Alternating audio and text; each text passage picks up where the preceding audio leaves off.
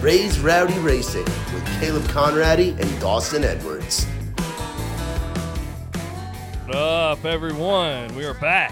What's going on? Glad to be back. 2024. 2024. This is And, first podcast of 2024 and first time ever having three people on the podcast. Everyone, this is Heck. Mr. Brandon Lee. Absolutely. Of RFK fame. Yep. Heck Mr. yeah, well, welcome RFK on. himself. Yeah, Hell thanks for having me. It'll be fun. I know we've probably caught up in the past, but maybe not formally like this. And to your point, three people on at once. So I know it took me just about 10 minutes to get connected. So here we are. First time for everything. Yeah. Yeah, we're all learning as we go here. I literally just bought all of my equipment brand new. Some of it even as soon as today. I got the new interface in because that house fire we had, we've had to replace everything. So I'm sitting here with this new setup, sitting on my bed, even recording this. So everything is just ad hoc as it stands, but we'll make it work. I would have one way or never another. guessed. I would have never guessed you were sitting on a bed right now. It doesn't appear that you're in a bedroom or on a bed. That freaking You can't memory even tell. foam, man. You could jump over here and have a wine glass over there and not spill it. I like the old school commercials. Yeah, I remember exactly. those being on TV. Yeah, exactly. Except I don't look good in the nightgown that the girls Yeah. are usually wearing when they're doing the jumping. Yeah. It's not as pretty of a sight. Yeah, for real. Heck yeah. Well, yeah, so to kind of introduce what we're doing today, we promised y'all guests, and we almost didn't deliver until right just now. So we've been kind of planning this with Burrell and Nikki T, and obviously with Brandon here. We wanted to start getting some guests on here to talk about what they do in the sport. These are some of our really good buddies we'll be having on, and obviously, Brandon, you're the first that we're having here, and we've known you for a couple years. So if you just want to kind of introduce yourself to the people that might not know you, I know we talk a lot about you on social media. We talked a lot with our buddies and everything. But for those that don't know you, what do you do at RFK, and kind of, if you don't mind going into kind of a description of how you got started in the sport and what you're up to now. Absolutely. Yeah. Well, first off, thanks for having me. I know, to your point, I listen quite often, and I know you guys mentioned us and my name personally, so appreciate the shout out. We'll take all the support we can get. So, yeah, I've been doing this for going on. This will be my 7th race season actually, which is kind of wild to think about because I started back in like the 4th race of 2018, and here we are. So many years later, it feels like it flew by, but. Yeah, for the folks out there that maybe don't know, I handle all things PR, comms, team liaison, and drivers for our team here at RFK. So I know that's a lot of words and a lot of descriptions most people probably don't understand. But yeah, basically it's handling all thing media relations, driver logistics, managing driver calendars. That obviously there's two different ways I kind of look at it. You got their during the week obligations, which is more PR focused, and then once we get to the racetrack, it's all logistics, man. It's getting people to where they need to be. And actually, I've told a lot of people in the music business that I think it's pretty close to tour manager. So hopefully, I don't offend any TMs out there by saying that. But the ones I've talked to, they feel like it's pretty close. So yeah, it's fun. Obviously, it takes you all over the country as you guys do. There's so many similarities to what we do, our two worlds, and we've discussed that offline, but. Certainly, you get to see a lot of places. We travel, you guys know, but 38 weekends, 38 race weekends. We don't travel to all those, obviously. And I go at all, but about 4 or 5. So it's grueling, but, right now is the off season, which is slowly winding down. I reminded myself a minute ago doing some work, and I'm like, oh man, we leave in 2 weeks. So here we are. It's a good time. I guess to answer your last question, if I go way back, how did I get in? So I came from college athletics, which is another very vague description, but kind of did the same thing in college sports before this. And long story short, my now boss is best friends with the guy who formerly handled PR for Talladega. Every track kind of has a PR rep, and those two were best buddies growing up. So I saw this job come open on LinkedIn. Actually, it was the Sunday night of the 500. I think it must have been in 2018. Yeah, it had to be because that's when I started. Saw it pop up, applied for it. 2 days later, a member of the staff here called me. He was like, hey, you want to come up for an interview? And I did, and that was it. So little did I know then, but now, like I said, my now boss, he was buddies with the guy at Talladega. The guy at Talladega calls me. He's like, "Hey, what's this deal? What are you applying for?" I was like, "That's actually what I was calling you." So he told me what it was, and that was it. Moved up here and been doing it ever since. And obviously, there's been some transitions and different drivers over the years, but the role's the same. It's a good time. Obviously, when we get to see folks like you guys out on the road, it's even better. So that was very long-winded. Hopefully I answered it, but we can obviously dive in more as we go along. So, no, absolutely. What I think is a cool thing about your story, and you can elaborate on this more if you want to, but Brandon did not live in North Carolina when he got the offer, the job, the interview, you know what I mean? So they had to, were you in Mississippi at the time when that happened? Yep. Yeah. Okay, that's what I thought. So you worked for Ole Miss, correct? Correct. Yep. Yeah. So Okay. we were there. Me and my wife have been there like 2.5 years. So when I got the job, actually, I had to ask my dad, I'm like, "Hey, do we know anybody in Charlotte?" And he was like, "Yeah, my cousin lives up there." Well, I haven't seen said cousin in, 10 years at the time. So he reached out to him, and it was kind of ironic and funny at the same time. He's like, "Yeah, we got plenty of room. We're used to hosting people." So the short story is I moved up here, lived with them for a couple years until we got settled in. But yeah, I had never really been here. Didn't know the area at all. So kind of just figured it out. Our first house we bought sight unseen. Wife bought it over FaceTime while I was actually working my last baseball game at Ole Miss. So it all happened so fast. But just as soon as I say that, 7 years are going by fast. So it's all the same thing. No, you're not kidding. Yeah, that's the craziest part to me is like I feel like people moving to Nashville or stuff like that. It's like pretty planned, You do you go visit colleges or you go visit some things a couple times.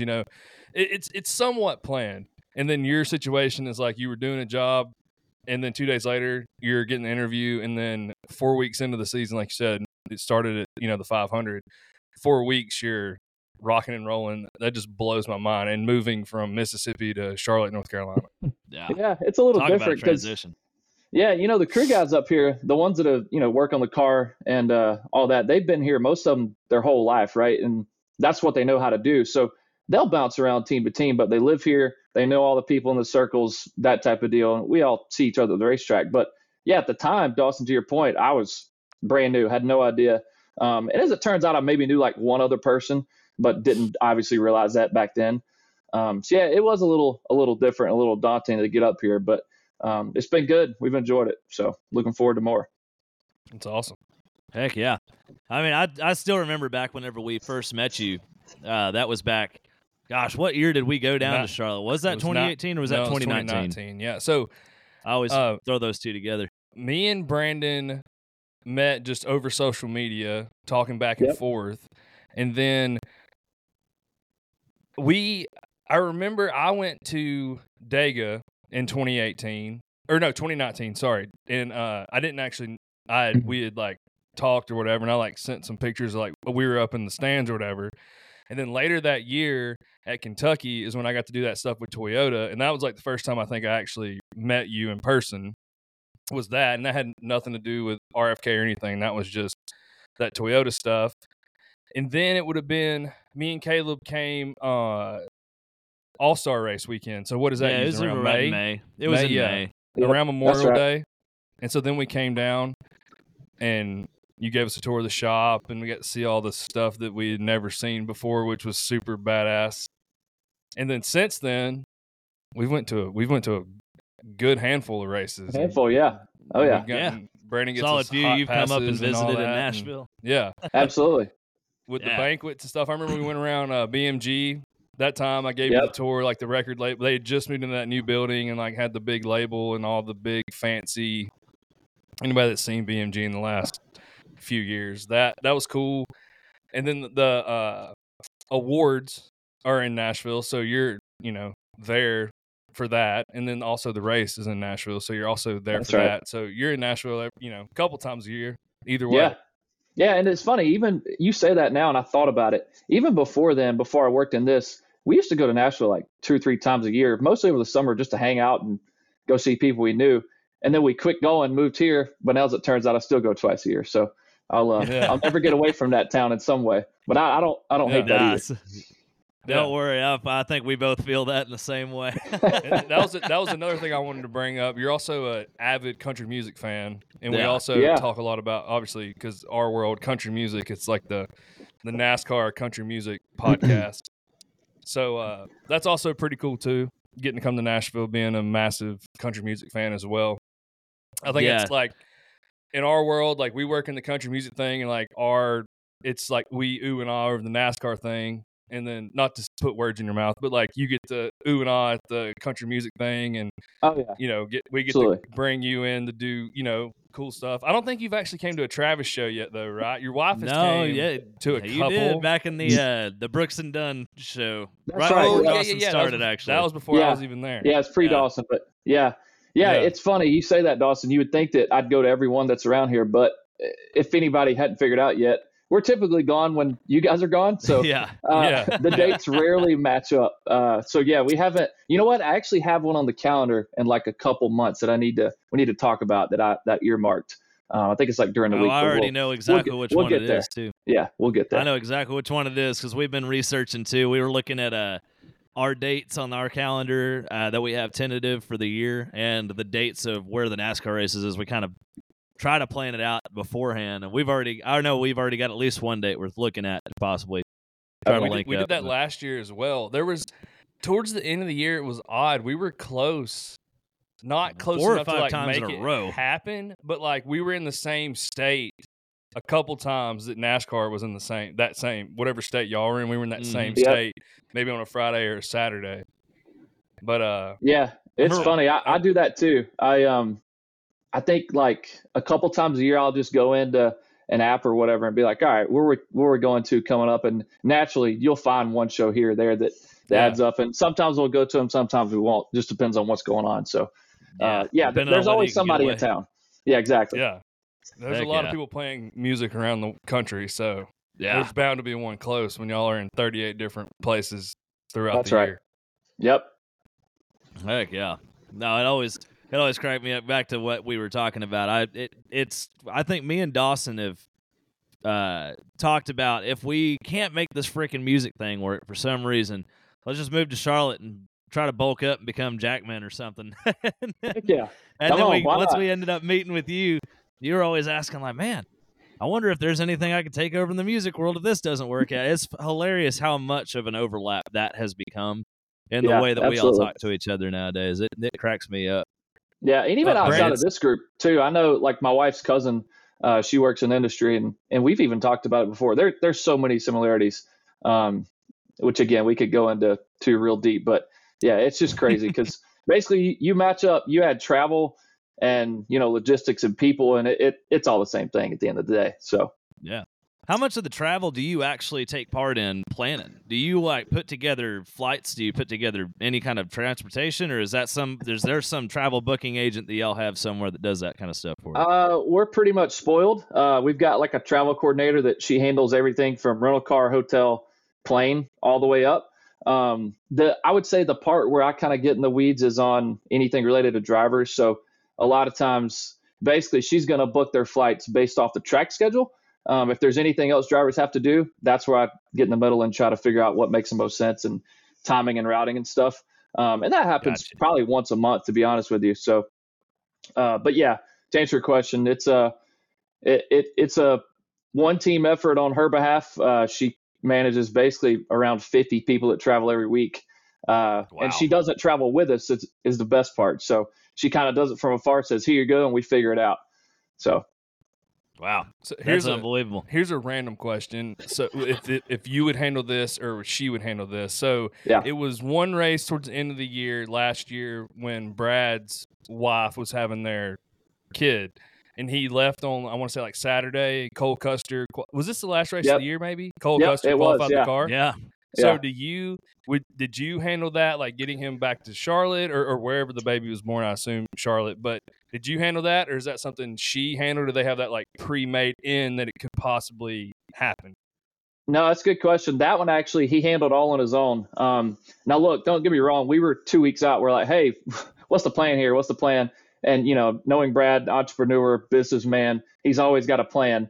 And yeah, he didn't really know what the timing was going to look like, but obviously who would in that situation. But when it came down to getting back, oh yeah, he made the phone call, did it all himself. And I was basically out of it, other than we were almost to the point where Sunday morning coming back, that we were about to go pick him up on a golf cart because traffic was getting so bad. And we're like, hey man, I'm getting ready to go here, and he's not at the racetrack, but it all worked out. Yeah. So yeah, in that situation, it was he kind of did it himself, and rightfully so. I would have done the same thing. Yeah. That's just stressful. I can't even imagine. Those kind of moments are just something you can't really plan for. Yeah. And just getting that dropped in your lap, just knowing what we deal with on our end of things. With y'all, it's got to be even worse, because you want to talk about playing some places that are out in the middle of nowhere. We've done a little bit of that, but that seems to be 90% of the time where y'all are as far as all hell away from anything close enough to be able to get out. Yeah. So well, see, it's funny. Definitely a headache. When you say that, it reminds me, because we talk about this all the time. Like, and I guess this is similar for us and you guys, and maybe golf is the only other sport, but other sports have home games, home events, built-in home crowds. We don't have that. And you could say Charlotte's one, but we still don't own Charlotte. We don't own the rights to it. We don't go over there every day. We don't work in there. So our crowd travels, as do we, just like you guys. You pick up and move. Traveling circus is what we call it. So it's all a road game. There is no home game. And like I said, I think golf probably makes the most sense because they don't have home matches either. So yeah, to your point, you're always on the move no matter what. Yeah, for real. There's no such thing as sitting still around here. That's right. Yeah, I couldn't. We have what? We have, I guess, is it 20 people total that we do on the road? Last year it was 17 on the regular, and at max, 20 to 21. Yeah, so I mean, y'all are doing double that. You know, getting that many, it's like herding cats. You know, even as much as everybody can get along and all be together and pretty much on the same schedule, it still feels like, to me, it'd be like herding cats, getting 21 to 50 people all coordinated going to the same place at the same time. And I'm sure y'all run into hotel issues. We run into that more often than not, but just random little bumps in the road that you got to talk to 50 different people about, or 21 different people. I couldn't imagine. Hope that lady gets paid well. Yeah. Shout out to you, lady. Yeah. Y'all know this part, but the difference is in our deal, we don't all go together, thankfully. We've got the road crews, which is anywhere from 10 to 12 guys, multiply that times 2 in our case. If you're Stuart Haas or Hendrick, multiply that times 4. Those are the guys that go in on Friday and stay there all weekend. Then the pit crews just come in for the most part on Sunday morning. So there are different times that we travel. We don't necessarily always go together out, but coming back, we're always together. Most race teams that don't have their own airplanes are sharing the same charter company. So we're flying with Trackhouse every Friday. Our pit crews are traveling with like Penske and other guys coming in on Sunday. And so, either way, we're landing at the same FBO. We're getting the rental cars in the same parking lot. You land, plane door opens, and there's 300 rental cars sitting there. We're not individually traveling, but in some ways we're so much together that it feels like you're all on the same team, even though you don't work at the same place the next guy does. So it's definitely wild. Friendly competition. That's right. Yep. Hell yeah.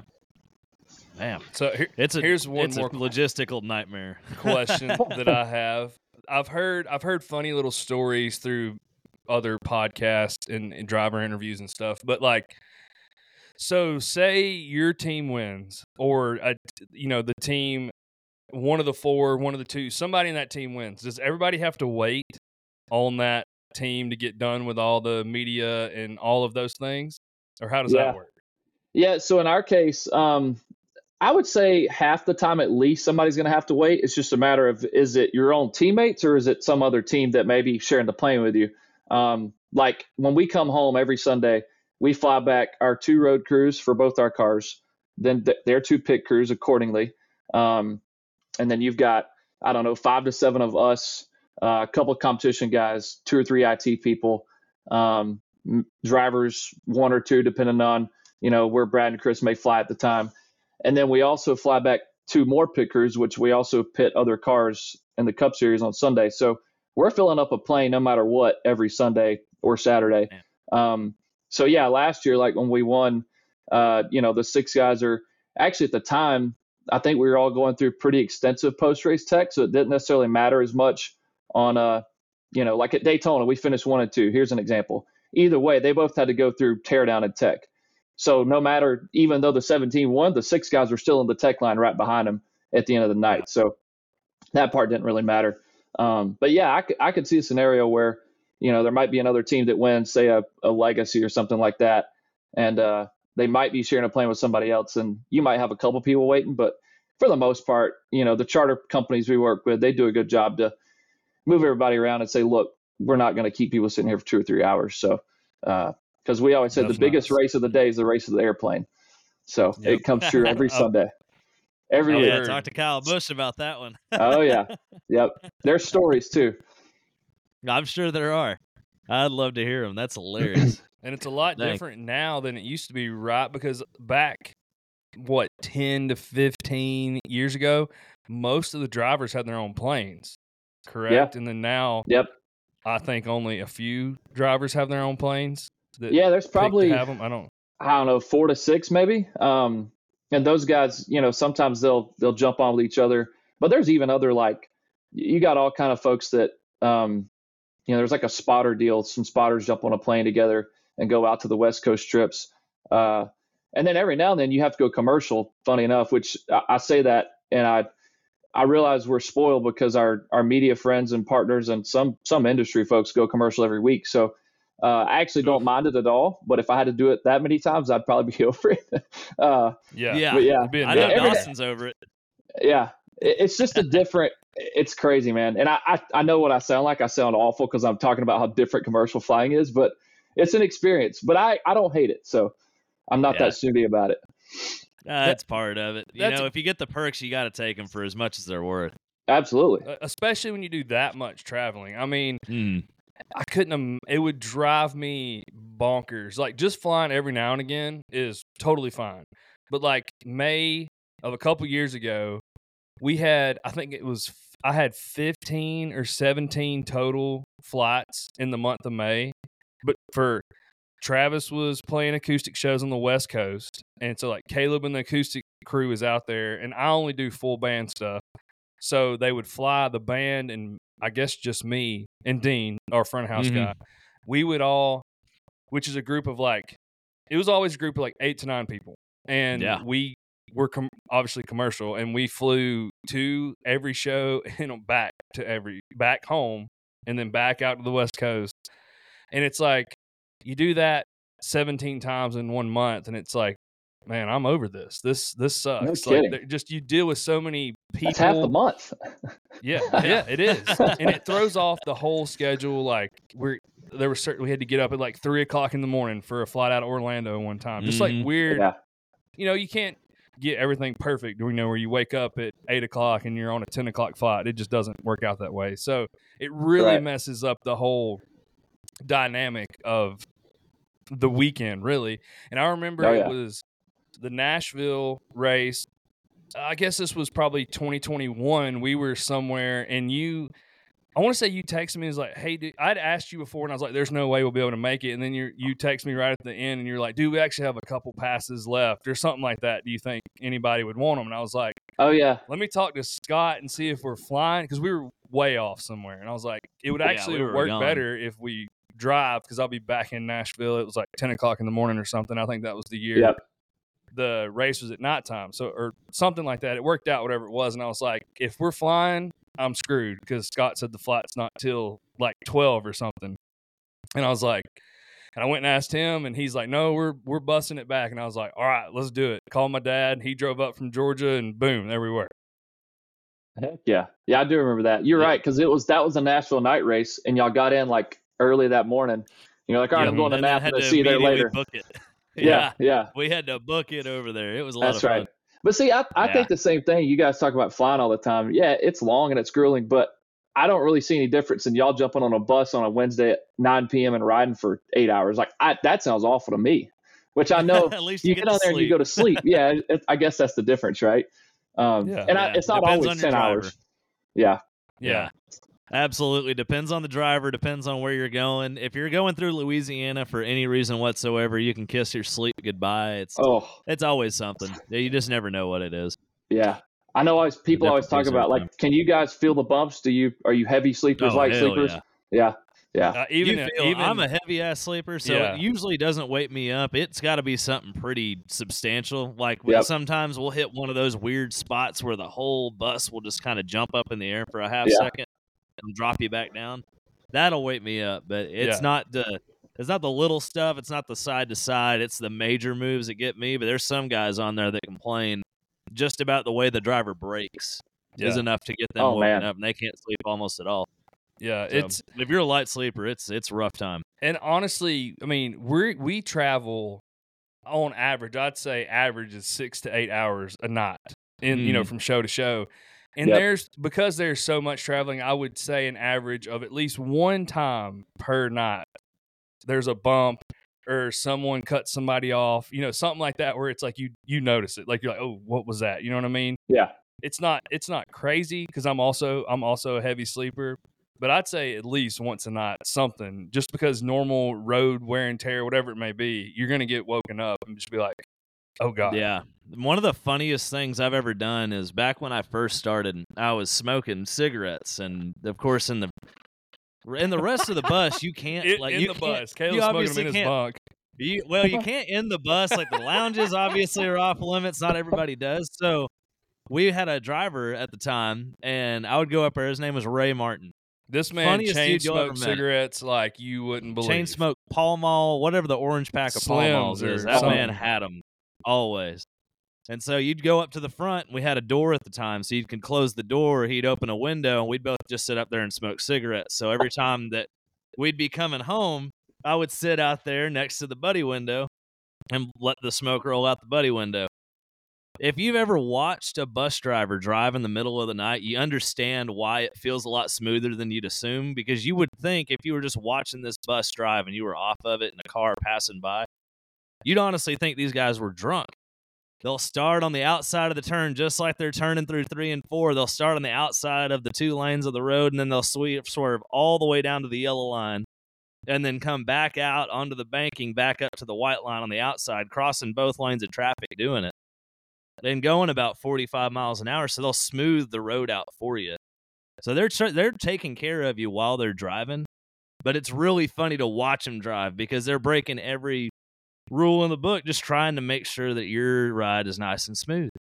And it's really fun to watch it because you just wouldn't realize sitting up there. A lot of the times you're jostling around, you're feeling it, you're thinking, damn, this guy's just all over the road and doing too much. And then you get up there and you realize he's really doing his best. It's just, highways every now and then are just going to be awful. Yeah, that's what I was saying. It's fun to watch them drive it because they do their best. You're gonna feel it, And another thing with the drivers, you can't just jerk to miss something or pothole whatever, because in that one they're top heavy, so that you don't have a flip risk, obviously. But then also there's 15 living humans in there as well. You don't want to get thrown out of your bunk or. Absolutely. Most of these guys have been driving forever. Most of them. Yeah. And they're very good at their jobs. Me and Caleb have heard stories of these guys. They've always been on the road for 30 years. They have some good war stories about drivers. But luckily we have the guy that came in after Ray, his name's Chuck, and he's incredible. So he's awesome. We don't really have many problems. Heck yeah, smooth sailing. Yeah. I'm trying to be.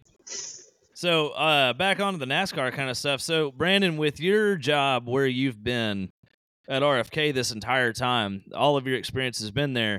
The wildest part about it is the path that RFK has taken since you started to where it is now. I mean, the K wasn't there. Your driver was completely different. You've been with the 6 car for pretty much the entire time. As far as I understand it, you do most of your work through the 6. Obviously, the 17's got to have a part in that as well. But your driver started out with Ryan Newman and now is transferred into Brad Keselowski. How has that transitioned what you do, and how has RFK changed along the way? I know that's a lot all at once, but between the change of the driver, the change of the ownership, and the level of success that y'all are reaching right now, how has that changed the everyday of your job going from where you were back in 2018 to 2024 now? Yeah, that's a good question. The biggest thing whenever, you get a new driver, and I would say this is the case with working with any kind of talent, probably across the board, sports, entertainment, you name it. The biggest thing is just learning like personalities and who's who and how they operate. Um, every guy's different in how they approach stuff, about how they make decisions, about how they want to be on race day, how they want to like answer you. They want to text, call, email, like all those little things add up. Um, so really, I wouldn't view it as much as what's the biggest change as much as it is and enduring the changes over time, right? So yeah, back in 2018, we had Trevor Bayne when I started. I was on the 6 car then.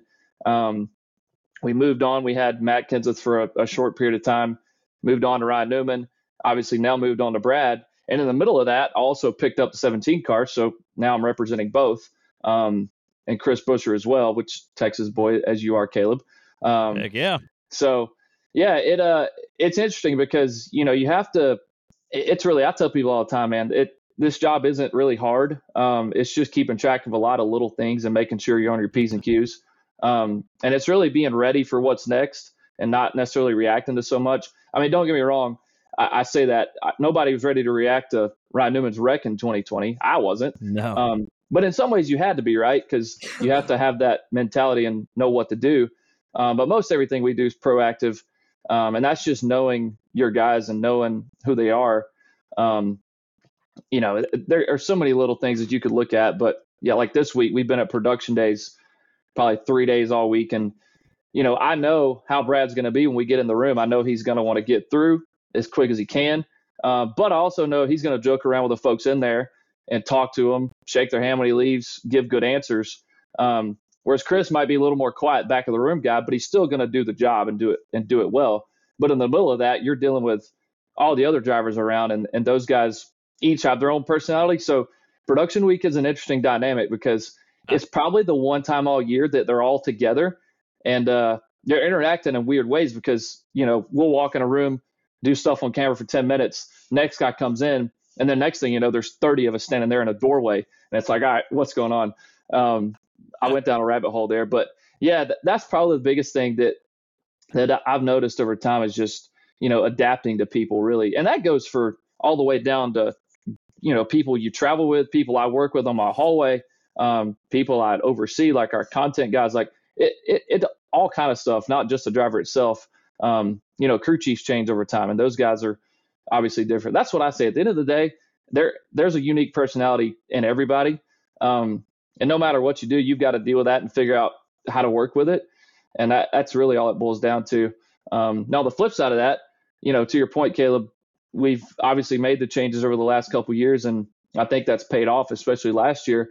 So the biggest thing really that we've adapted to is just learning, how to deal with Brad as a driver and an owner at the same time. And that sounds pretty cliche and pretty vague, but you never know. He might come to the table as an owner, or he might come to the table as a driver, and understanding how that is and what perspective he's coming from is really important, just to know, all right, which Brad am I dealing with here? And I would tell him that. He knows I say that, so I'm not saying anything there that he doesn't know.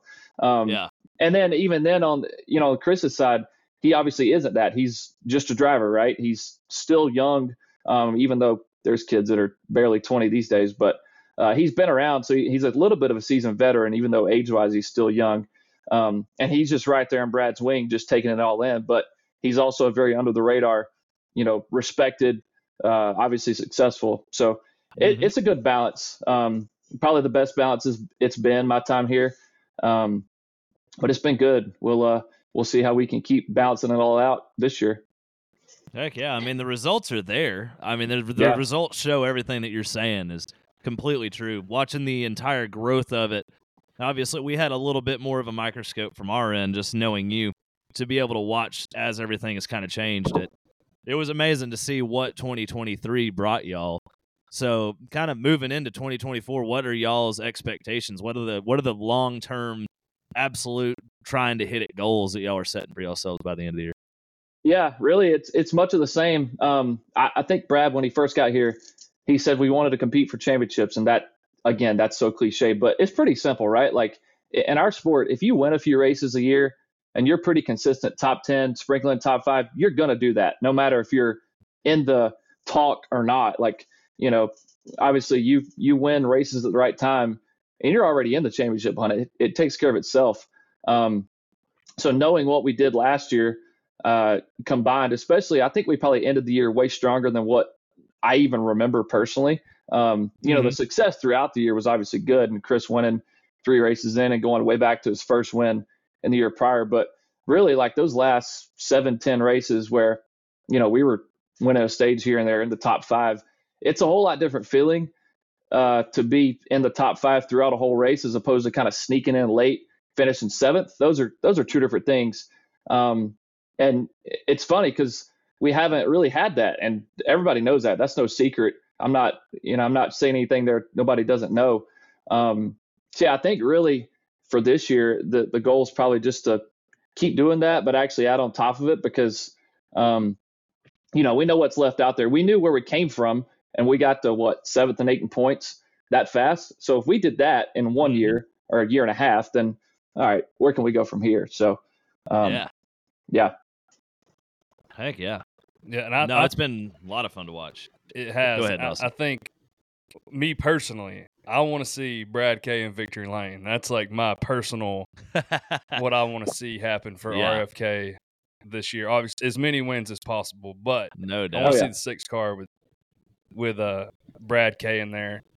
And 2 things I wanted to say. First, this is I think I've heard other people say this, but I also agree 110%.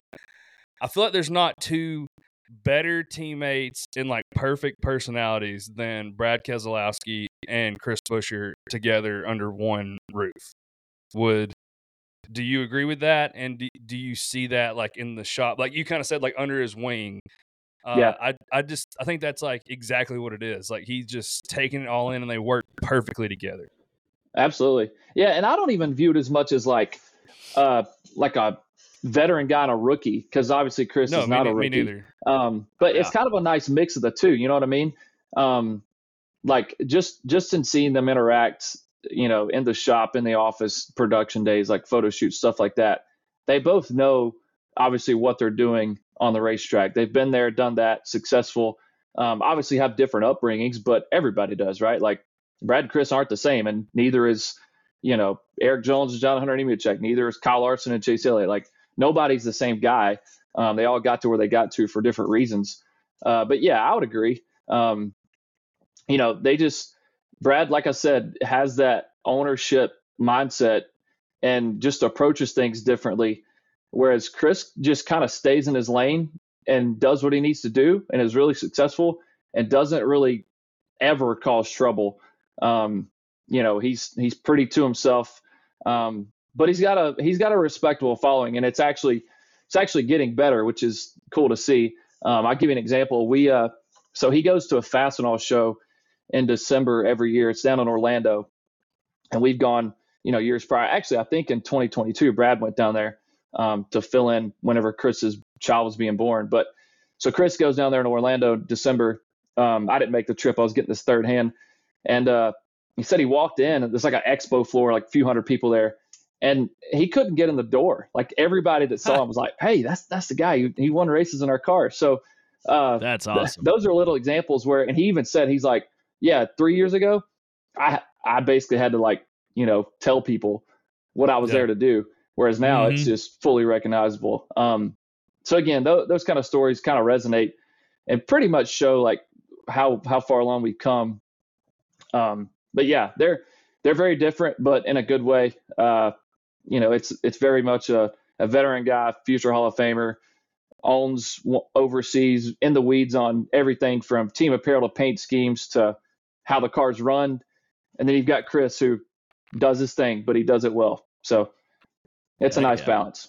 Yeah. Yeah. I went to 3 or 4 races last year, and from Atlanta last year to the last race of the year being whichever one it was towards the end of the year, the amount of Chris Buescher and RFK gear just in general.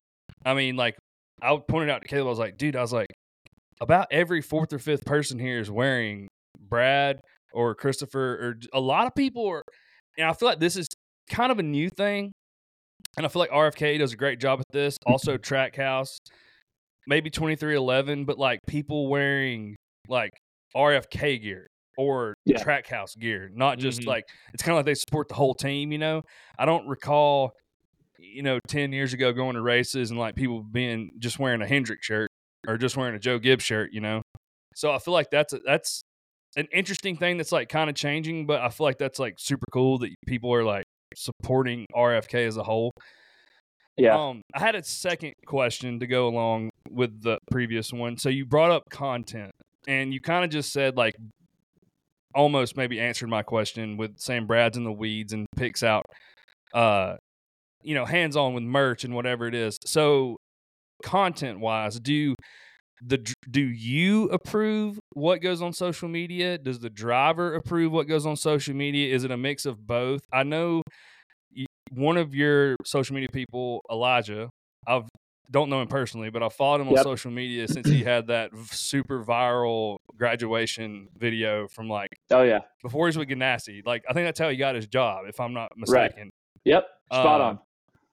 Yeah. So I've followed him on social media, and that was, probably 5 years ago or more. I don't know exactly how long that was, but so yeah. So like, does he make up? And I've seen his posts, like, I'm getting better at Photoshop and I'm doing this. And like, he's made posts about his progress of what he's done, graphically and stuff. But I guess my main question is, who approves what goes on there? Does Elijah just post whatever, or you, or the driver, or what? That is my overall question. No, it's a good question. And everybody's different. But for the most part, I would say this is kind of the answer. So, Elijah works with Thomas on our team. Thomas basically handles shooting and capturing all of our content.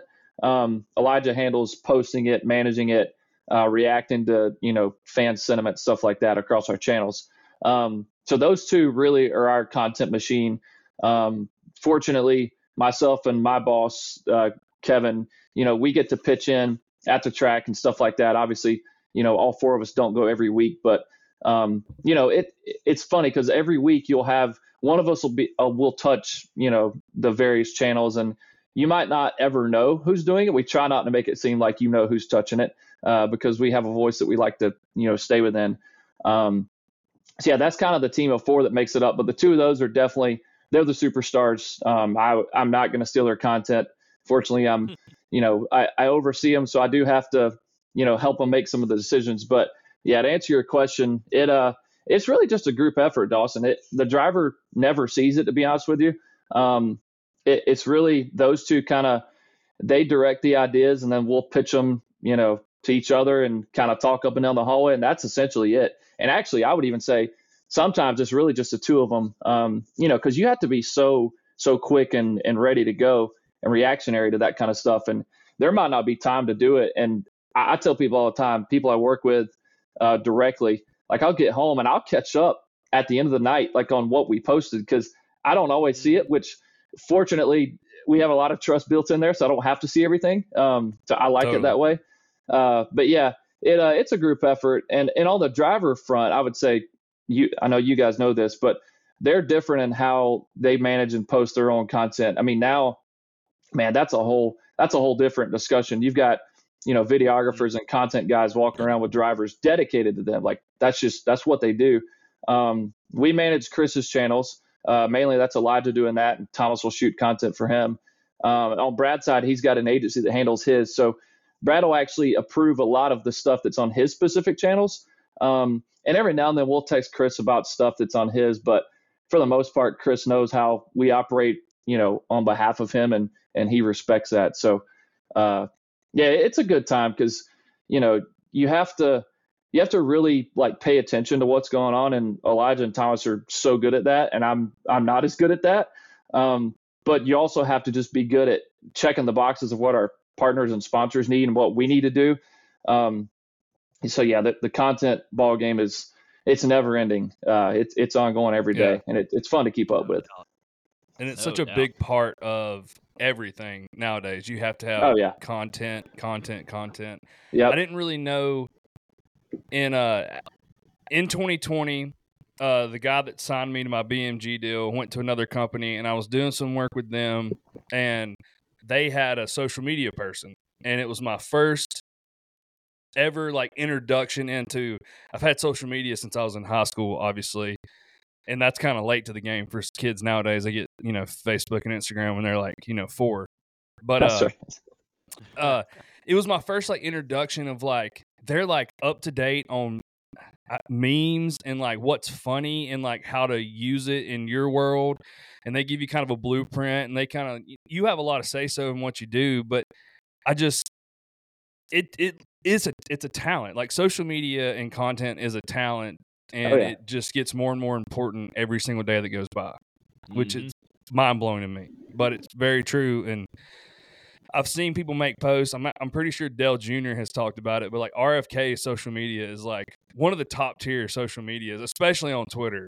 Just like you said, the fan interactment and like funny stuff they post, and like even throwing it back to like NASCAR Thunder 2003 and just like stuff like that. Like I feel like Elijah specifically was kind of raised like me and Caleb, well, not Caleb because he just got into racing, in the last like 7 or 8 years. But I'm like, a late bloomer. But we'll like me, like yeah, I remember. I'll take it for what it's worth. But like I grew up playing all those video games, and like they'll post something from a super iconic race from like 2004, and it's like, oh, I remember that, or have a meme of an RFK car doing something that was an iconic moment, stuff like that. Like I feel like that really resonates with a lot of the fan base, which I think is super cool. And not all social media people are doing that for race teams. Not that you have to, but it is super cool to see. Yeah. No, thankfully we and this is implemented well before my time, their time. Kevin, that oversees our hallway. He kind of instilled that voice way back when, and he's basically just trusted the people over time to carry it on. So I'll give credit to him because we don't really nitpick a lot. We kind of just say, hey, here you go, you're talented, go with it. And fortunately it works, which is super cool. Super cool to let people kind of spread their wings and do what they got to do. And it's a big respect thing too. Like they know what they're representing. They know they wouldn't, this wouldn't be said here. They wouldn't say, you know what I mean? Stuff like that. That's just shows that y'all have like a great team, great mesh of everybody on the same page. Exactly. Yep. No doubt. The level of trust definitely has got to be high. Just watching my fiance Allison go through that sometimes, listen to them talk about different social media posts, different things that they're putting up, the level of decision making that they have to be involved in to be able to make stuff like that work blows my mind. And then the fact that y'all have people that y'all can trust enough that you don't even have to go over those secondary checks and balances to make sure everything is working. Yep. Honestly, it's amazing that y'all have been able to put that kind of stuff together, which is a testament to why y'all are doing so well now. As a business, y'all have so much trust and built into each other. It makes sense that everything has been going well so much for the last year and a half, 2 years, and how much of that has snowballed into all these huge wins and huge moments and the push into the playoffs that y'all had that nobody would have predicted, but everybody was super excited to watch. Heck yeah. Yeah. So this is a bit of a tougher question, but I've been wanting to ask it of you. And feel free to answer however you want to, but as a fan and watching it from the outside, and I know we've brought it up on the podcast before, watching the way that different teams get covered and different drivers get covered, it seems to me like a lot of times the folks in the NASCAR media are focused so much on Hendricks, Stewart Haas, your Joe Gibbs teams. Y'all come along with this hot streak that's going on. And honestly, obviously, we have a direct line into the business. We hear about it all the time. We love to hear about it, and we're watching it closely. But it seems like a lot of times when you get onto your race hubs, post-race coverage and different things like that, there's a surprising lack of RFK in any of that, despite the level of success y'all reached last year. Yeah. And I can't imagine the frustration that's got to feel as you're going through that as somebody that's part of the organization. Is that like a politics thing? Is that something that's inherent to old school NASCAR of just it just takes a second before that kind of stuff kicks up? And I mean, can you speak to any of that? Does that exist? Is that true? Is that something that we're just seeing because we want to see more of y'all? Or no? How does that work? As if someone in PR like trying to get your name out there, what's that like, and what's the push, and how do you get more of that kind of coverage for yourself? No, it's a fair question for sure. And I guess the way that I look at it as, and this is, you guys know this, and you can tell this from way far away. The people that cover the sport, they love drama, and they love to cover the drama of the drivers and the storylines and the teams and, anything new and shiny. So you look at the last, I don't know, couple years of the teams that have added third cars or added fourth cars and brought in guys from Australia, all those things. That's what's going to get the attention, right? And I say that we just did that ourselves on the 60 program side, and obviously we garnered a lot of attention there. We wanted that, but I think a lot of times those type of storylines cover up what actually might be underlying. Like if I think back to, I've never really thought about this, but if I think back to earlier last year, like in the summer, we were in the mix, both in the playoff hunt, never really left it. And we were getting, decent coverage. And then, you win one race, you get some coverage, win two. It's like, all right, eyes are open. Then you get a lot of people reacting to you, right? So the way that I look at it as from my seat and my role is you're always going to get people reacting to, hey, you won 2 races in a row. Can Chris come on and do Race Hub or whatever the request may be? Just using that as an example. But yeah, it's such a fine line to walk because I don't know what the answer is ultimately. I know that, like I said, the media love the drama and they love to cover what's what. But also know that if I, in my role, if I wanted to go out and say, hey, can y'all cover X story? They have every right to say no. But I don't know that, if I'm being honest, I don't know that that's happening a lot anymore in the sport. I know years ago, like you'd pitch a lot of stuff. Like I know in you guys' world, you have to pitch songs when they come out. You're always pitching albums, stuff like that. Like in our world, it kind of is what it is. You're basically, your product on track is a result of your work, right? So yeah, don't get me wrong. When you do win and you have success, the requests come in and your workload definitely increases. But after, 3 weeks went by for those 2 wins in a row, and it was back to the norm. You know what I mean? There was nothing really different. Yeah. You're still kind of relishing in the win, and you're, making sure you get the trophies in and all that kind of stuff. But it's an ebb and flow. And in terms of TV, I was going to say this too. I know a lot of people I'll see reactions, and heck, I'll even get texts from people I work with, and they'll say, "Hey, we finished 8th. Where was our interview after the race?" And I'm like, "Look, you got to understand like how this works. Just because you didn't see it doesn't mean they didn't tape it, right? I mean, we tape interviews all the time, and I will literally be standing there, and the driver will do an interview after a race, and I have no idea if it's live, if it's taped. I don't know if it's even going anywhere to tape until well after the fact, and somebody will say, we didn't get any coverage for our sponsor. I'm like, look, we have zero control over that, right? Whereas I can't control if they're going to go talk to the 14th place guy for whatever reason they might be talking to him for. I also don't control that. So yeah, it is frustrating in the moment a lot of times because you just don't know what the reasonings are. To your point, Caleb, I don't know if it's, politics, storylines, who knows? End of the day, you only control what you can control. You try to promote your guys the best you can. So that's where a lot of times we kind of come in on our own, team content side, just try to play it up. Because look, if nobody else is, we control our own deal, right? So we can promote ourselves all we want. I don't care if anybody else does. So hopefully that's a somewhat of a roundabout answer for you. Yeah, no, that's just the funny part for us is, of course, we understand what we go through on our end, and we don't see everything that y'all go through on yours. I didn't even honestly know how many times that y'all were taping interviews that don't even get aired. That part just blows my mind that they just end up lost in the ether somewhere. It makes sense now hearing about it that does happen, but yeah, because it is fun. It's obvious it's working on y'all's end. Your social media pushes and your content is all going somewhere. Yeah, just like Dawson said, you go to the tracks, you see RFK stuff everywhere. Well, like that's working. Yeah, on the winning TV fixes deal, a lot of problems too. Yeah, you force them to talk about you when you win 3 races in a season.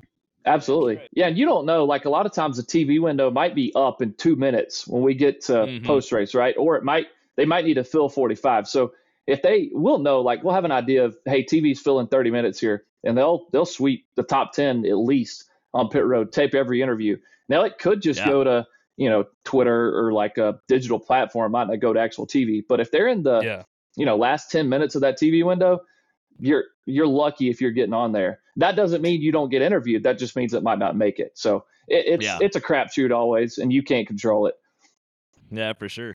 Well, y'all are doing everything right on the back end, which is the best part about it. So we get to still talk to you and still get to see a bunch of RFK stuff. If you're selling merch, you're making a lot better money than you are taking interviews on TV anyway. That's right. That's also, I was going to kind of say that, like, talk about drama being what pushes, they're always following the drama. And I'd agree with that 100%. But y'all have two drivers who aren't dramatic. They go out and just let what they do on the racetrack do their talking. Chris Buescher isn't coming out in a pair of flashy Jordans and leather pants and, weird stuff like that, which, hey, there's nothing wrong with that. But if he did that, people would be like, that's interesting, Yeah. Chris Buescher is the guy that comes out in shiny thing, blue jeans and boots and goes and races the car, And I think, me personally, I think there's nothing wrong with going out and getting the job done. I mean, he had a lot more wins than other people that get a lot of coverage, So I think that's just fine. Absolutely. Yeah, no doubt. Yep. Yeah, it's just fun to talk about the what if sometimes. I always enjoy it. Exactly. Nothing like it, man.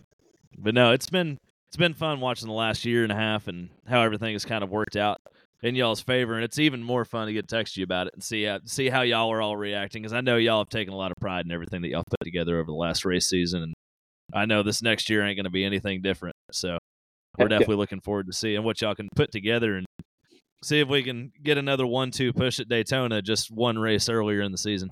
That's 1, right. 2, 3, baby. We get the 60 car up there too. Yeah. Oh yeah. 1, 2, 3. Let's make it that. At this point, if we got the 60 in the mix, I think we're doing good. I know that's not the whole reason why we're doing that, but obviously, look, at the end of the day, if that 60 car's in there in the top 5 with 2 to go or whatever, we'll take He's it. Helping. So exactly. Absolutely. More. That's just putting extra insurance in my opinion. It's just an extra car, have extra help. I mean, at a plate track, that's exactly what you want, And the 60 car is going to be 99% going to be locked up to either the 6 or the 17. And exactly. All 3 drivers know that. So I think it's cool. I think I actually heard Brad say that or something in an interview about like having that insurance, that third car, just like knowing it's there and, you can make more moves and all that. So I think it's really cool. And I also have a question about that sponsor. What is buildsubmarines.com? What is that? Oh man, that's a good question. You put me on the spot. No, not really. Essentially you've got the submarine industrial base, which is, they're essentially trying to recruit the next generation of folks to work on submarines. And I know that's a lot of jargon in there, but it really is what it sounds like. So the government, they've realized that there's an extreme lack of folks working on stuff like that. And because of it, we're at like an extreme shortage of submarines to be able to survive in like the military circles in the next 10, 20, 30 years. So essentially, the program is actually through a parent company called Blue Forge Alliance, and they're based out of Texas. They work with the Navy directly. So basically what happens is if you go to that website right now, you click on like careers or opportunities, and it's got everything from engineers to pipe fitters to, laborers to you name it, anything. There's a lot of manufacturing, like additive manufacturing stuff in there, which is Brad's side business, funny enough. So it's essentially all these opportunities that are filtered through this one website, to drive awareness for the fact that we need people to go in that workforce and help build things that build submarines. Now you might sign up for one job at Dow, right? You might be working in the paint industry or, I don't know, like a aircraft industry. So it might not feel like it's related to submarines, but at the end of the day, it all in some way ties in. So that's the gist of it. I'd say it's been pretty successful. I think we announced that deal last May, around the 600, and I don't remember the numbers off the top of my head, so I don't want to lie, but their website traffic skyrocketed, right? And I think they've seen a lot of signups since then. We've actually had people internally that their kids have signed up through it and are like starting that school in the next, few weeks. So it's a cool deal. It's something different. And, that's one of those things that people, they look at partners of the sport and they're like, all right, what's on this car? What's on that car? And, a lot of times you forget, but obviously we're more closely attached to it being in the weeds on it. But it's a good deal. It, obviously anything that ties back to the military in some ways, resonates with a lot of people. So, we'll see how many more people we can recruit this year via, their social content and living on our race cars. Heck yeah. That's actually incredible. I had no idea about any of that. Yeah. And I wish I was just thinking about this as you were saying that. They're few and far between, but there are a couple sponsors or like a couple things that pop up throughout the season you see on a car. I wish TV, even social media, like would elaborate more on exactly. Like I feel like you just like pitched that. That was like perfect. Like that made me like fired up about it, And there could be more something too along the way. I'm sure there's more of those. Not exactly that, but like more sponsorships in NASCAR that people would be like, oh, well, if I'd have known, that could like get somebody behind a driver. But that literally what you just said could get someone like they believe in that. That's awesome. I'm behind Brad Keselowski now because of that. You know what I mean? Yeah. I was like, well, that's Dawson, incredible. I think that's super cool. I'll tell you this. That's that's the stuff that we're tasked with. Like me and the folks I work with. After we announced that deal last year, this peek behind the curtain. We were like, all right, we got the announcement out, race happened, and they didn't have another race for like a couple weeks, I think it was. And I was sitting there and I'm going, all right, what have we actually done to promote what it is other than here's a release, here's a cool announcement, which the announcement was really cool, very unique. So we kind of went back to the drawing board and we're like, all right, we need to educate people on what we're actually talking about. So we basically came up with all these very simple, marketing platforms on social that explain that. So sometimes you have to just take a step back and, realize you're in the mix of it every day. And just because I know doesn't mean that everybody in the, watching the race knows. So a lot of times it's just education and getting people up to speed on stuff like that. Totally. And I was going to add too, because we tell the story to a lot of partners and a lot of folks in the industry.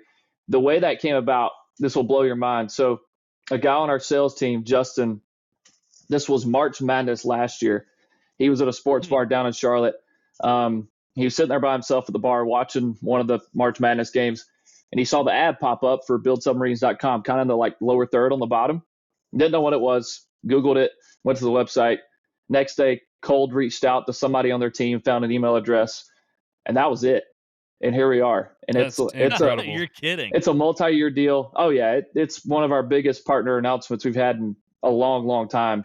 Wow. So yeah, shout out to that sports bar. You never know where stuff like that goes. So, because people, that's really the thing that drives this whole sport, right? Like, obviously, you guys know that, and most everybody does at this point. But you can find people that want to be in it, but you got to find people that really want to invest in it to be able to sustain it. And fortunately, Justin found those guys, and this is their first full year.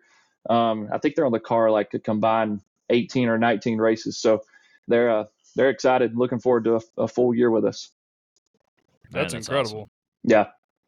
That's really cool. Yeah, I think a lot of teams could benefit from posting, even if, like I said, if TV doesn't do it, like doing a video or little like pinpoint things about, businesses and stuff. Like, yep.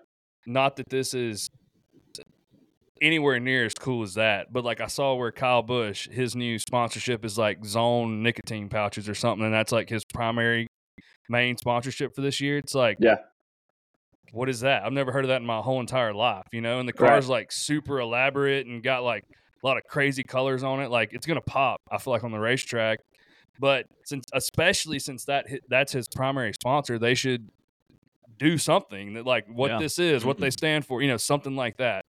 Even better, I just saw him on a Morgan & Morgan commercial. So if y'all end up going out and wrecking him, you might want to be careful about it because he's got a good guy in his back pocket. That's true. You never know. Yeah. But no, that's all. Honestly, the value creation, I feel like, is the hardest part for y'all now when it comes to trying to woo a sponsor over. Like, it's so difficult to be heard anymore because it's so easy to put your voice out there. It's hard to rise above the rest. It's and you can wild to consume hear the stuff stories so of many y'all trying to different do ways. Yeah, with absolutely. sponsorship wise and stuff, you can consume it in so many different ways. So it's like, what's that unique pitch for a NASCAR team? You know? And here's the reality too. And you'd think it'd be so easy because it's badass, loud engine cars running around in a circle and tons of fun, bunch of drunk rednecks out there. You'd think there was a huge boom, but it's not the same as it was back in the day. Yeah, and see, a lot of people don't realize too, Dawson, to your point, you're talking about telling people what your brand is. A lot of sponsors come into the sport and they have very different, goals and objectives than maybe what our other sponsor does. Like, actually, that's what we do a lot of times when we get a new one on board. We start from the beginning and say, all right, what do you want out of this deal? Because if we don't understand what you want, then how are we going to activate it and let fans know, which then drives the value for the money you're paying, right? I mean, we have like Build Subs. They came in last year and they bought in-car cameras, felt like every other week. They were buying additional hospitality, these are pretty significant investments, right? On top of what they've already paid for the actual sponsorship itself. And then you have, partners of ours that have been with us for more than a decade, and they're great. And they've obviously sustained our company a lot, but they just kind of do the run of the mill. They're on the car, they do some social content, and that's it. And they entertain and host folks in a VIP capacity, pretty much every other week. So there's a very wide range of what folks are doing in the sport, and that's okay. Fortunately, we're not in a scenario where, you come in and you have to do these same three or four things. We're kind of flexible to where we can kind of take whatever a sponsor wants and say, all right, let's custom mold it, make the content they want, make the, activation platforms they want, and run with it. So that's the part that's fun, that, that everybody on, our team that I work with in the, non-competition side, that's what we're tasked with doing, which is always interesting to try to figure out how we promote all those folks in a different way. That's super cool. And something that I don't think even me, and I consider myself more than the average fan, but like the average fan has no idea. You know what I mean? They just see the logo on the car and, that's about it. They don't think, even like, you don't think about all those people coming in like VIPs, that are sitting on y'all's pit box or doing like it. I remember Atlanta last year, Kings of Wine had that whole entire setup, and Brad was out there doing the question and answer, and they were like grilling little burger sliders and stuff. Like, oh yeah, that's super cool. Yeah, like, that's the fun stuff right there. Awesome. Yeah, I love when they do that. Yeah, totally. Oh, no doubt. When they get into it too, I remember some of the Solomon guys coming off the pit box when we were there at Talladega. When we came off so they could have some spots, and right after it happened was when that wreck came down. Oh yeah. And they immediately turned back around, and you could tell they were fired up. They wanted to see their car doing well. Y'all were running up front, everything was going great, and then the wreck happens, takes you out. And they were coming off the pit box, and they were cussing up a storm. They were having a great time of it. You could tell they were fired up. They hated to see the wreck, but they had a great time the whole time. So you could tell that there's value that you're creating there for them. They want to be a part of it, and they are fired up, and they are ready to be there, and they're excited. They're paying attention, so you can tell you're engaging with them well, and it's a tough thing to do, especially whenever these guys have maybe never been to a race before, know anything about it. Now all of a sudden you're thrusting them into this new situation, and it's working. Yep, that's right. And I feel like you have to do, not to keep going on this topic, but like certain sponsors are easier to promote, like just Kings of Wine, like going and doing those burgers. That's super easy, everybody gets that. Yeah. Going and like doing the Build Submarines thing, it's like, how do you do something like that? You do have to, like, it just proves like every single one is, each deal is custom, and that's super cool to even think about. Exactly. Yeah, which is way different too than, probably 10 years ago, especially 20 years ago. Every team basically had one, right? Like you had Home Depot or Coca-Cola or Budweiser or Lowe's. So imagine doing that back then just for one, right? Like per car, per team. Now we've got, 12, 13, 14 partners for 2 cars. So you take that same approach and you multiply it and you somehow, don't piss anybody off and make sure everybody gets the same value out of it while balancing, making sure that you're respectful to who's on the car that week. versus who might have a social campaign that's coming up, but they might not be on the card, but you still have to do it. It's a fun battle. And that's obviously, what we're here for, to make sure we walk that line accordingly. So. Yeah. Definitely cool. a tightrope you're walking there. It's cool. Always. I give it to you. Always. Yeah. Well, I feel like we've been going at this a little over an hour. I feel it's a pretty solid first episode, boys, for Ray's Rowdy Racing. Heck yeah. Definitely. Well, before we Brandon, go, though, thank you for coming on. Yeah, where are you guys headed to? I know we're in like the heart of January. It's the dead of winter outside, so you might tell me it's 2 more months, but I wasn't going to let you talk for an hour without talking about yourselves. So where are you guys headed to coming up? Actually, I think our first show is on March 1st in Nashville. So the very first show we don't even have to leave for. It's an acoustic. So I'm going to be there. I don't think Dawson, unless you're coming up to go watch, is going to be on this. I'm coming to watch one of the acoustic shows. I don't know which one. You got to do Pelham. We have in the cave. Yeah. So the acoustic tour that we do usually takes place for like a month at the beginning of the season. Yeah. And it's just a bare bones crew of me, tour manager, lighting director, and video person, and maybe a merch person. So it's a very bare bones crew. Nice. Go and just do him and a guitar and maybe a second one that's tuned somewhere different. And so yeah, we're starting that up in March, and we have, I think, 12 dates in March that we're doing. So we're going to start it off strong, and then after that, I think we have 50 full band shows throughout the year. What we're planning on, and that's when Dawson will kick back up. But we do have one show that I'm definitely looking forward to. It's in Pelham, Tennessee. There's apparently some caves that they've created a stage inside of. So you play in a cave down under the ground, and so I'm excited just to see what that's like. I'm glad we're doing it acoustic because I can imagine it's a nightmare full band. Oh, I'm sure. But we're hitting that one, so that's definitely my highlight reel right now. And also, I found out I think we might be doing Billy Bob's this year. Nice. So I'm definitely stoked. Been going there my entire life. Yeah. And definitely excited to finally work it and mark it off the list. Yeah, I love that place. I think I went for the first time in the last 5 or 6 years, and then took my wife a couple years ago. I wanted to go back like the next night because somebody different was there. Yeah. But who'd you see? Diamond Rio. Nice. Oh, that's killer. That'd have been a ton of fun. That's killer. Probably not the answer you expected, but it was awesome. I loved it.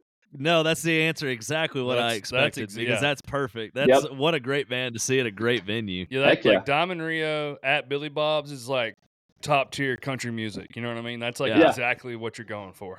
Exactly. For sure. Yeah, we got lucky that weekend. I think my 21st, it was whenever Robert Earl Keen played there, and watching him get up there in front of a bunch of Texans is hilarious because everybody just loses their mind and tries to do their best Robert Earl Keen interpretations. It's like just getting absolutely plastered. I was about to say, all you got to do is drink 12 walk. beers, and you got that interpretation. You know what that comparison is? That's like Riley Green going to play the Talladega infield concert. It's the same thing. Yeah, that's exactly it. Yeah. Which, by the way, I can't imagine that shit. If we just made that happen every year, I think everybody would be happy. Just a recurring guest. I don't think anybody complain. Yeah.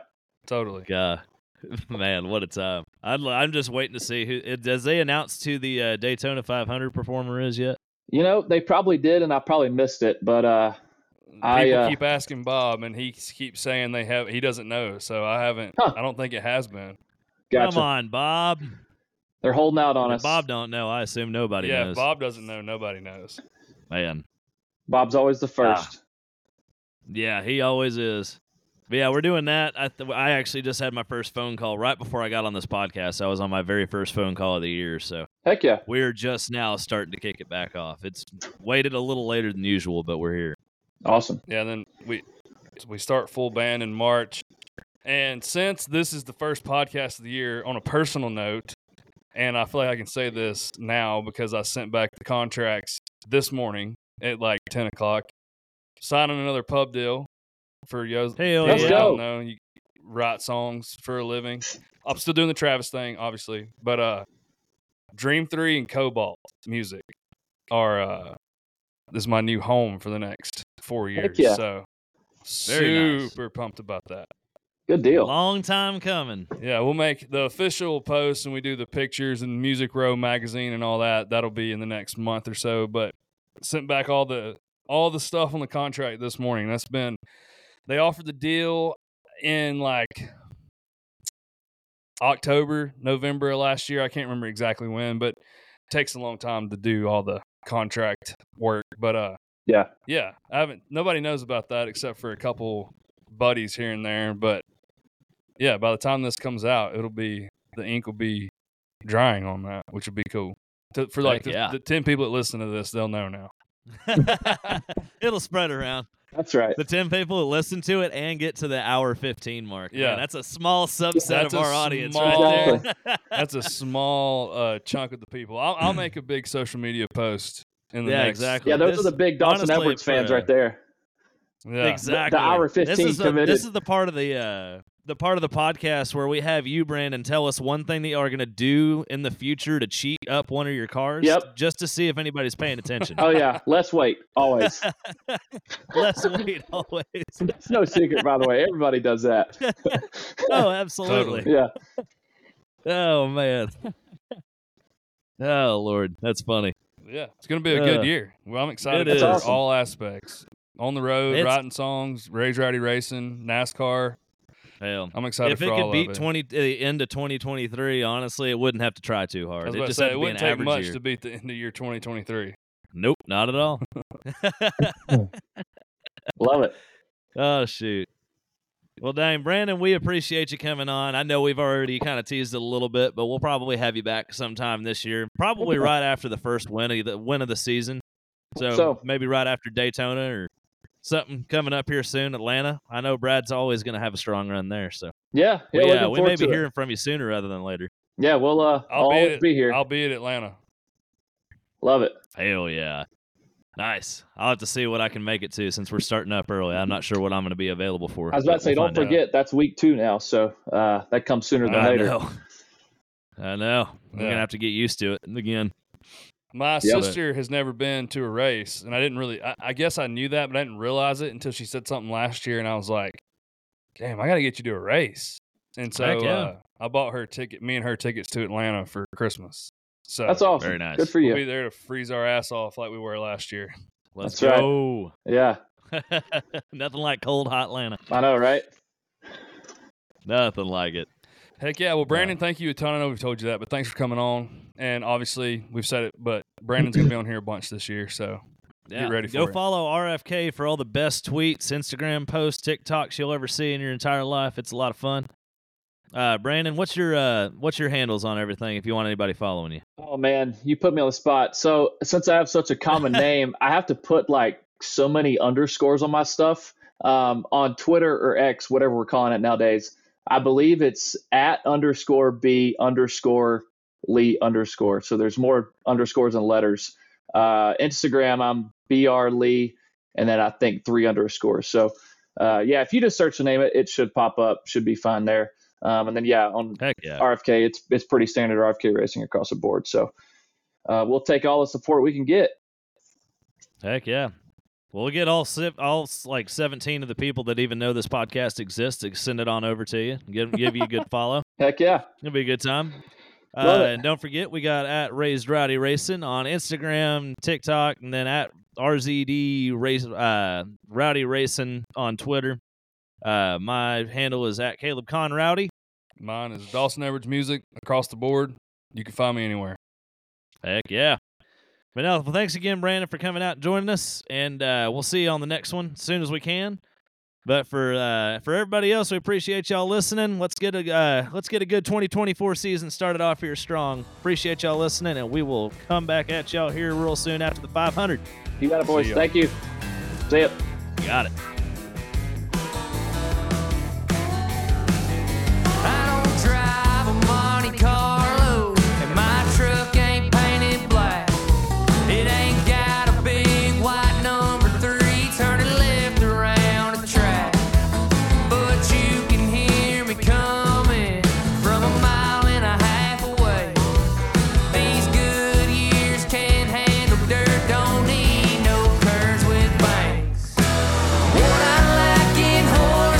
I